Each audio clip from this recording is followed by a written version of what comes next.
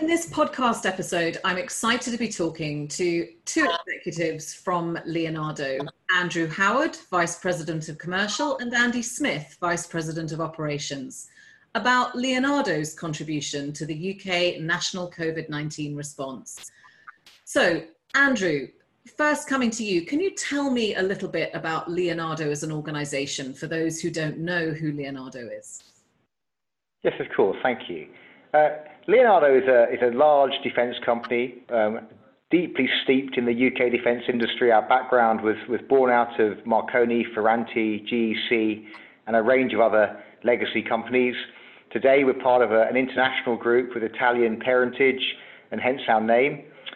We employ several thousand people, 5,000 people thereabouts in the UK, and we have two very large sites in Edinburgh and in Luton, and a range of smaller sites around the country. We make a range of products from electronic warfare equipment to radars and many things beyond that. And clearly we've got a broad range of engineering experience and capabilities that we were very keen to bring to bear against the current crisis. That's amazing. So Andy, coming to you, can you tell us a little bit more about Leonardo's contribution to the UK national COVID-19 efforts? Yeah, certainly. Essentially, within Leonardo, we looked to see what we could offer when the crisis kicked off. And one of the things that we recognised is that we have quite a strong plastic 3D printing capability across the UK. Pretty much all of our sites have this 3D printing or additive manufacturing capability, as it's also referred to. And what we realised is that, face shields and personal protective equipment were becoming, were quite clearly becoming an issue. And whilst we weren't able to offer it, be able to offer all types of PPE, the 3D printing capability that we had was perfect for providing these face shields, so that we could print the frame that actually goes around your head, and then we were able to procure the screen that goes around the face, and in that way provide them in. And over the course of the time that we've been doing it, we've been able to manufacture 3,500 of these across the UK, 1,000 of them from Luton, which is where I'm based, and they've been provided just from a Luton perspective to over 15 local healthcare providers. Andy, it's incredible. And obviously the issue of PPE availability here in the UK has been a big topic, a big item in the news. At what point did you realise, actually, this is something we need to do, this is something we can divert our resources to help?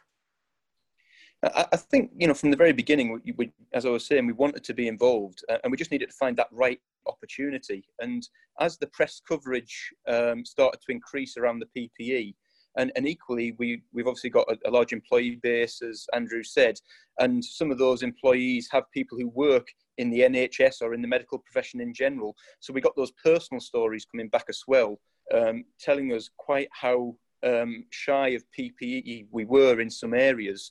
And consequently, that's when we started looking at it, and we recognised that 3D printing capability as being a potential solution to the face shield provision. So adaptability of organisations is something that we talk about as an association, the importance of adaptability. How quickly did you manage to pivot the work of your engineers? How did that work? How did you make that happen? So I think we looked at our own capabilities, really. No company is an expert of everything, and we have a broad range of capabilities inside, but we don't cover everything. So we actually worked a lot with our supply chain as well. So the providers of our 3D printing machines, we worked with them to understand, had they seen this request anywhere else? And in fact, they were able to help inform the design of the face shield based on demand they were seeing in other areas. We equally looked at, the capacity requirements we had internally. Leonardo and its work had been deemed as key and critical to the UK in much the same way as the NHS had, obviously for very different reasons, to keep the armed forces moving wherever they might be on operations.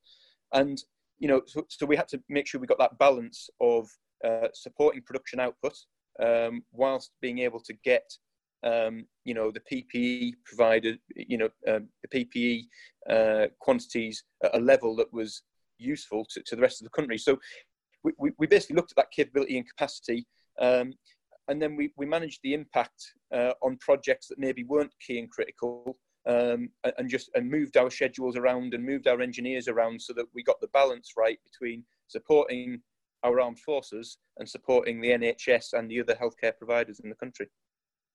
Yeah, it's a great story. Talk to me, Andy, a little bit about the atmosphere. What was it like amongst all of the staff in Leonardo at the beginning, through the heart of it, and now?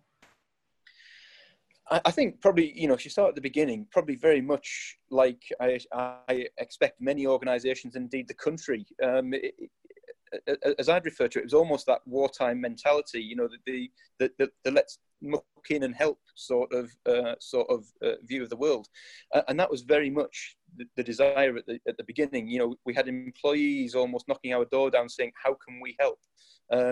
We've got stories of to get to the capacities we did. Some of our employees who actually had 3D printing capability at home brought that 3D printing capability into the office so that it expanded our capability. So it really has been a can-do attitude. And I think that's continued throughout, really. I think we're all probably settled into the COVID lockdown measures that we've now got. But throughout that, there has still been this, let's make sure we continue to support where we can and where it's required. Yeah, brilliant. So lessons from all of this. What have you learned as an organisation? Were there learnings that you've applied from previous projects and previous experiences in the context of this COVID-19 response? And what about learnings that you might take away? Yeah, and I think there's been both of those. So, what learning did we bring to this? Well, defence, for those who don't know, the timescales are very long. It wouldn't be unusual for a development programme from, the initial outset of, the government deciding they need a new aircraft to that aircraft flying for the first time, can be 15 or 20 years, during the development programme. And the volumes are equally very, very low. You don't go buying tens of thousands of aircraft. It's in the hundreds territory. But equally, costs have to get cheaper and development times have to be shortened as far as possible. So we've been, developing our 3D printing capability over the years as a way of of shortening our development timescales as much as we possibly can. And I think that's the learning we brought to this, was that we've got this 3D printing capability now. We've worked out how to deploy that to respond quickly to changing needs. And that's the bit we put to good use. The bit we're going to take away from this is, as I've said, our volumes over the entire life cycle of a product, which might be 25, 30, 40 years, we might only build 500, 600, 700 units over that entire time. And yet over the course of 8 to 12 weeks, we built 3,500 face shields. And the defence world is changing, and the volumes change, and different products have different volumes. And I think that learning of how we deal with different volumes in a volatile, changing environment will be really beneficial to us as we move forward, and making sure that we can apply that sort of change management and the learning of how to deal with very, very short timescales compared to our norm, and indeed the volumes compared to our norm. Andy, thank you. And Andrew, I'm going to bring you back in now, if you don't mind. Andy's obviously talked about the camaraderie, about the can-do attitude that the team at Leonardo really brought to all of this. We talk a lot about the importance of mindset and attitude in the context of making projects a success. How How can we harness and maintain that mindset and attitude as we walk forward and emerge from this crisis? I think it's a great question. Just to echo what Andy said, I think there's no doubt what we've learned in the last 3 months will influence and shape the business in lots of ways for the future. We are more flexible than we realised. We're more capable than we realised. There's no doubt that harnessing sort of common energy and making people absolutely believe in a common goal unlocks pace, unlocks a can-do mindset. There was nobody at every level in the organisation that didn't want to contribute to the national effort as quickly and as fully as we could. And we need to reflect on that, because clearly the norms for what we do are not naturally going to harness the same level of positive energy and the same level of belief. But if we can find some of that, and we can make people buy into their projects, their workload, the more day-to-day and perhaps mundane programs, we can certainly see how we can improve the business. Associated to what we've delivered in support of the NHS, obviously we've by necessity had to work more remotely. People have worked flexibly, and we've learned much from that. And I think there's already studies going on to understand for our industry and our business, we can challenge norms. We don't have to be tied to a very restrictive office structure, which I think is culturally quite normal in the defence sector. I also think that as we look to pace, as Andy mentioned, there's no doubt that the pace of our operations are dictated slightly by custom and practice, and there's probably reasons and costs associated to that. But if we can challenge that and make our business work more quickly, almost certainly that will be a permanent change that we'll try to harness. So there's lots we can take from that, and we're very excited to really harness the learning as we look forward. Yeah, it is fantastic. And I think in so many instances, this pandemic has demonstrated the art of the possible. I keep hearing imagine the unimaginable, and things that were deemed not possible before 2020, we've proven to be possible now, which is fantastic. And as you rightly say, needs to be harnessed. So my last question, which I'll pose to both of you, Andrew, I'll come to you first.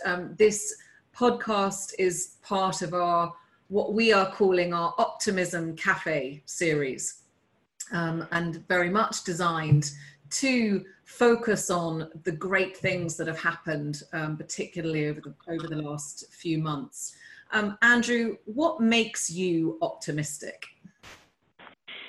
I think the human spirit that we've seen in this crisis, and at every level, a personal level and a business level, gives us all cause for hope. People naturally come together to help one another in the face of adversity, and I think hope that it's given us a realization of how lucky for not everyone, of course, but for many of us, particularly in industry and particularly with employment, we are fortunate, and the opportunity to get back to some kind of normality, enhancing that normality from the lessons that we've all been through, is clearly a positive thing that provides optimism. I think that sort of underlying gratitude and appreciation for some of the mundane that all of us, I think, took for granted before February or March this year, is a real wake-up call to a generation that haven't suffered en masse in the way that we've just started to experience. So there's lots of reasons to be optimistic now. I think the economy will recover. I think businesses have proven to be quite resilient. And I think people have learned a lot about themselves, and they've very largely come together for the future. Yeah, that's fantastic. Lovely. And yes, I think appreciating the small things is definitely something that I agree with. I've certainly started doing that myself. Andy, let me pose that question to you. What makes you optimistic? I think I'd echo everything that Andrew said, but I'd probably add to it. It's people's response and reaction to it that's really, made me smile and given me delight through most of this. I think as humans, we can be naturally change averse at times, and we've just had one of the big changes that any of us will have ever seen and probably will ever see imposed on us almost overnight. And to see sort of the resilience that, yes, Leonardo's workforce have done, but equally as a country, that that we've applied to it, and the response of people going out, buying food for their neighbours, picking up medicines for them, and the way that everyone has pulled together. If that keeps going, I personally believe the world will be a better place as a result. A bit of a horrible way to have to go through it, and I'm sure none of us would have wished for it to come about that way. But if we can take positives out of it, then that'd be wonderful. Andy, Andrew, it's been really wonderful to speak to you today. Thank you so much for joining us as part of this podcast series. I really appreciate you sharing the Leonardo story. As you rightly say, lots to be positive and optimistic about, and lots to take away for the future. So thank you so much for joining us. Thank you. Thank you for having us, and thank you for having the interest and giving us the time to explain what we've been doing. Wonderful. Thanks, everybody.